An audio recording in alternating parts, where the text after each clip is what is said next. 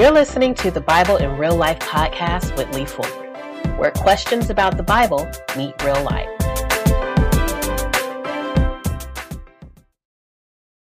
Hey, this is Lee, Bible in Real Life. So I want to say thank you for listening. Thank you for joining us in this journey. We finished 50 episodes. Woo! Right? And we couldn't do it without you. So thank you for listening. We put a little video together of some of our highlights and different things so that you can see what you've missed and or remember the things that you enjoyed. So this is Lee, Bible in Real Life. Thank you for joining us. This is as we celebrate 50 and looking forward to 50 more. All right. Bye-bye, everybody. Hello, my name is Lee Fuller, and this is the Bible in Real Life podcast. I am so glad you're here, and I'm so glad I'm here. Listen, as I'm going through this process, getting my workflow together, trying to figure out what best to talk about, how to share with God's people, with anyone that's searching, so that they can see the Bible in real life and apply the Bible in real life. If you're a household of faith, the Bible tells us to train up a child in the way that they should go. That way, when they're older, they won't depart from it. And how early on should that start? At the very beginning. Babies understand. 1-year-olds understand. No, they understand I'm selfish. They understand, this is mine. So even as early on as you can, you have to begin to teach them. Because as Cece said, when our children grow up, they will make their own decisions. They will go their way. But the Bible tells us that they won't depart from it, which means when they have a need, they're going to know who to call because they know the type of household that they were raised up in. Like, I have read the Bible before, but the book really gave me insight on some of the characters, right? That I thought I knew. Right. Some of the characters that I was like, obviously, I know how this person looks or I'm familiar with this person. But your book, The Bible is Black History, really helped me see characters in the Bible in a whole new way. Do you get that reaction from a lot of people when you mention the Black history? Yeah, pretty much. Because we have been conditioned to understand the Bible through a white evangelical hermeneutic. And when we talk about hermeneutics, that means that has to do with biblical interpretation. And I always explain the idea or the concept of hermeneutics as a pair of glasses. If you put on a pair of glasses, you see stuff that you didn't see before you had put your glasses on, or you're able to see clearer than you would without the glasses. It doesn't mean the reality around you changes. It means that your perspective of that reality has been enhanced by the glasses. And so that's what hermeneutics are all about. It's about understanding your reality through a specific filter. And white evangelicalism has provided the hermeneutic or the filter through which we understand the Bible. Point one, the Bible's a story, right? Look at how God is engaging with people throughout this story. We see how he engaged with Adam, the nation of Israel, and then how he engages with the church. So you look for what God is doing. Secondly, the structure, the old covenant and the new covenant. And there are certain genres within the covenants, within the books. So you get to see, okay, I can expect to see an opening, instruction, and then a close because I'm reading an epistle. I'm reading a letter. Got it. Because you don't read a letter the same way you read a Constitution, right? And then next, I want to close with the strength of God's word. So there's the story, the structure, and now the strength of God's word. The Bible is authoritative, okay? The Bible claims the authority of God. And actually, in Hebrews 1 and 2, it shows us how God's authority is claimed over both sections of it, right? So in Hebrews 1 and 2, it says, in the past, God spoke to our ancestors through the prophets at many times and in various ways, right? So God spoke through the prophets, through Moses, through Joshua, and through the other prophets, those that spoke on God's behalf. He says, but in these last days, he's spoken to us by his son, whom he appointed heir of all things, and through whom also he made the universe. So Hebrews 1 and 2 tells us God's word covers the Old Testament and the words of Jesus. The things in the Old Testament and the things in the New Testament are and have the authority of the word of God. So, sometimes I think so many times no gets in the way, right? And I think your life really opens up, sometimes when you say yes. And I believe that you are that person that, when the Lord lays something on your heart, you'll say yes. And that has been, has created an interesting story in your life, right? Yeah, absolutely. So first, share with me the story, kind of for the outreach, because I think sometimes one yes can lead to another yes, right? Yeah. So first, tell me that outreach story, following God in the outreach.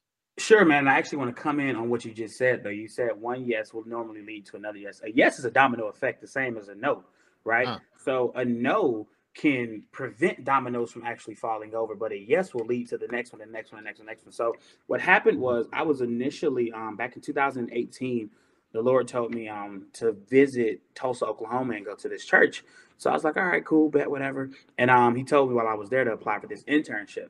I'm like, man, unpaid internship.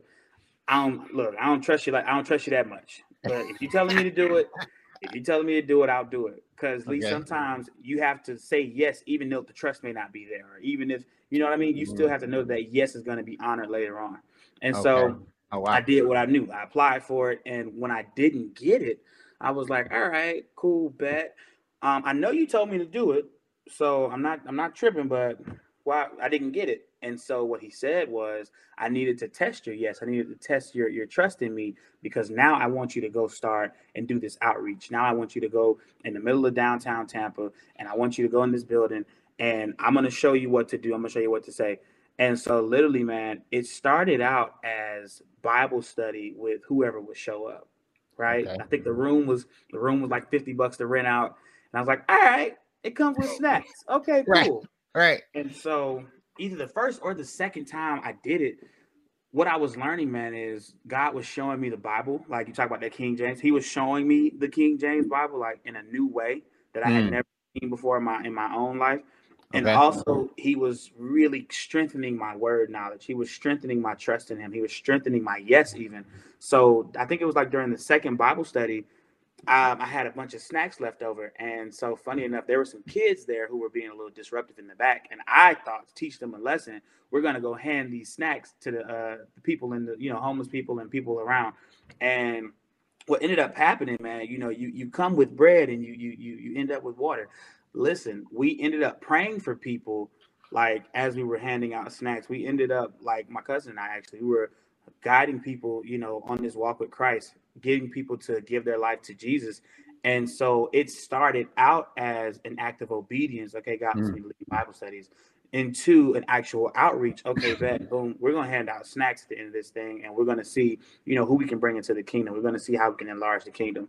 And so that's actually how it started. So it was one yes that started almost a year prior to apply for an internship that actually got me to doing the outreach. In the Bible, there are multiple examples of forgiveness. We see when Jacob and Esau reunite. Remember, Jacob stole the birthright, stole the blessing, and he dipped. He left. When he got back, when they reunited in Genesis chapter 13, because Esau said, Jacob, I'm going to kill you. And when they reunited, Esau forgives Jacob. Esau says, hey, I've been blessed. I'll go back and read Genesis 33. But they forgive and they restored fellowship. Joseph was sold into slavery, right? Joseph goes through prison, goes through abuse, goes to being lied on, et cetera, goes into being sold into slavery. And yet, in Genesis 45, Joseph forgives his brother. So regardless of what happens, regardless of what the consequences were of this situation, you still have the capacity to forgive. I believe there's some people that, like I said, I'm learning the limitations of technology because I'm a tech person, right? But you begin to see the limitations of technology, especially when it comes to that physical presence of a person. And I believe that there is a healing, there is a fellowship that happens when you physically are in the presence of somebody. Absolutely. And look at this example, Lee. Television, basically, let's go back to football. Okay. Television, we can watch it on TV. Okay. All right. We all can watch it on TV. Mm-hmm. But they pack those stadiums. Why? Right. They pack those stadiums. Yeah, it's a different. Why? Different. Because they want to be a part of that sound. They want to be a part of the emotion that's given. Right. That feeling that comes about when everybody's hollering for their main team. Right. They want that. If they could get that from television being home, they wouldn't pack stadium. No stadium. They wouldn't need stadiums. Yeah. But every time the stadium is there and your team is out there, right, people are going. Yeah. People are going. So, that they want that. That's something they want. It's not something they have to have. It's something they want. And you heard the commentators when we were in COVID and they couldn't go to the football stadiums. The commentators were always talking about the difference, even how it affected the players. The players didn't have that team hollering for them to give them that extra to go in and make that last play that would turn the game around. So it makes a difference. It makes a difference. And it's the same way in church. Okay. A lot of times the experience that you see inside of a church with a crowd there inside of a church, you don't get all of that feeling a lot of times when you're sitting at home. That's true. True. And so gathering together, and I always go back to the Old Testament, when God wanted to meet his folks, he said, all y'all come where I am. Come on. Okay. He said, everybody come where I am. I want to speak to y'all. Right. And then in the New Testament, the scripture told us, don't forsake the assembling of yourselves together. And they said, Pastor Tom, that's what we do on Zoom. I said, yeah, but that's not a physical presence. It seems like as humans or as people, there is an understanding that when there's something done well, when there's something excellent, when there's something wonderful, or there's an awe, you talk about it, right? You praise. It's something that's kind of built into, I wonder if that ties into, how we're all created in God's image, where we understand that praise is something that we were built to do. Yeah. So it's an innate thing that God put within us. Yeah. Because when he designed us to give him praise. He designed us he wanted us to worship him, but he designed us what we automatically can give him praise. Right. That's good. Good. Watch how crazy this is. Okay. God made us just like him. Right. Even God praised his own self after he created the earth. He said he created these things, and then at the end of every line, he said, what? And it was good. That's good. That's good. It was good. Right? Yeah. He praised himself. He's like, yo, that's pretty dope. Yeah, hey, like I did that. That praise. Yeah, that's worthy of praise right there. Right. So you know what I mean? So because we were made in his image and his likeness, right? That's good. So we all have the ability to do it, And he wants us to do it. And but he says, if you won't do it, trust me, I'm going to get my praise anyhow. Like, I'm going to get it. That's right. Good. Even the rocks, the trees, everything will bow before me. They will praise me if you don't want to do it. But he's giving us the ability, the choice to do it. Do the Google search. Like, we are an amazing generation. Do the Google search and say names of God. And when you go through, you'll see more and more and more, because God desires to be known by his people. And he desires people to know the might, the height, the breadth of who he is. No one in history has ever been able to get more time. Well, except for maybe in Joshua, right? Right. But, when he stopped the sun, right? When he stopped the sun, right. He might have got a little more time. But other than that, we got to work within 24 hours. And sometime I will read about these, these old evangelists that would spend hours and hours, of just like, hey, I can't go in front of my day without spending time with God. Others say, hey, I don't know where to start. Hey, I would be reading my Bible, but I'm not sure where to start. What do you think about that reason? Valid. I think that is a valid concern, because, like I said, as a new believer, just giving my life to Christ in my early 20s, I had the same question. So I started at the beginning of the book, Genesis. I just started reading there, right? I had no guidance. I didn't take a new members class, so I felt kind of on an island. I was going to church. And so oftentimes a good place to start, if you're in a good Bible teaching church, start with the sermons that you hear. Whatever the scriptures are, take note of those, write those down, study those, and then so that's a way to kind of build up, number one, a habit and some direction. Does your church or ministry offer classes? Are there new member classes? How to study God's word class, there, and hey, look, we live in the information age. There's some good Christian YouTubers. Churches are streaming. There are pastors and evangelists and all kind of great content out there. You have to be judicious. Not everything is for you, but pray and ask God and seek God and his Spirit, because I believe the Holy Spirit will guide you and where he would have you to start. This is Palm Sunday, but this is also fulfillment of Zechariah 9:9. Okay, so that's what happens on Sunday. Hosanna, they're celebrating Jesus. It's amazing, right?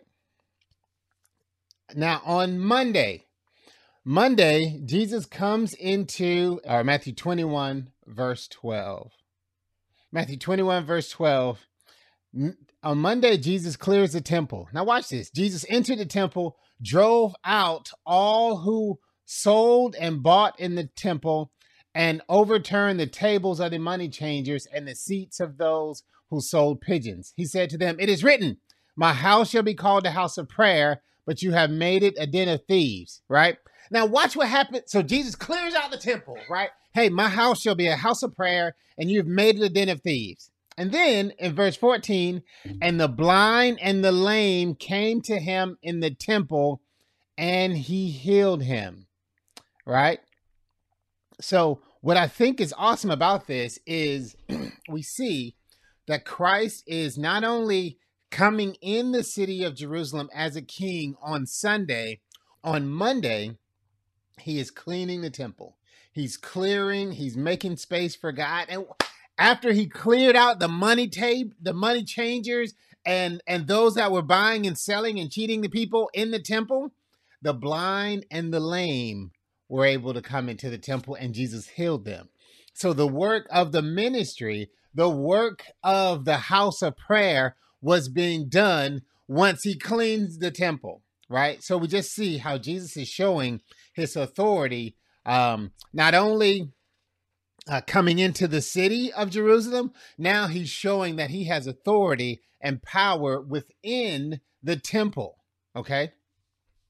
Not only to clear out and establish the sanctity of the temple, but also to heal the lame and heal the blind. As I'm listening, I'm saying, hey, you know what? Good thing we are in the world, but not of the world. But at the same time, we have to be a light right in the midst of some of the dark things we see. And I do have a chapter in there about being set apart, because as believers, we need to understand that we are that peculiar person. We have to be set apart. So I that's the whole piece of what we often don't understand, and it's okay. You know, people will think we may be a little different, but from one spirit to another, we connect. And, you know, it's a spiritual connection. And so that's what... You know, as this hurricane was coming, I got a call from a buddy of mine, and he said, I am so thankful that the hurricane did not impact Tampa, because it was supposed to be coming toward Tampa and hitting Tampa at Category 4 winds. But it turned and hit Florida to the south of us. And he says, man, what do I do when my good news was somebody else's bad news, right?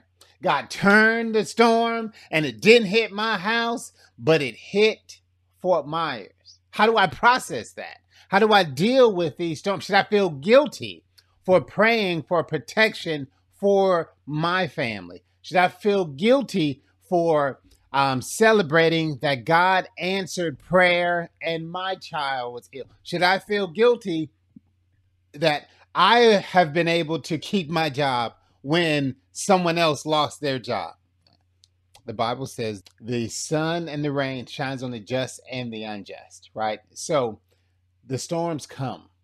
Life happens. It happens to the good and to the bad. Like, I could point to some unbelievers and say, man, here's some things that happen in their life. And I can point to some believers and say, you know, I've seen these things happen in the life of a believer too, right? The difference is, what do I do in the storm?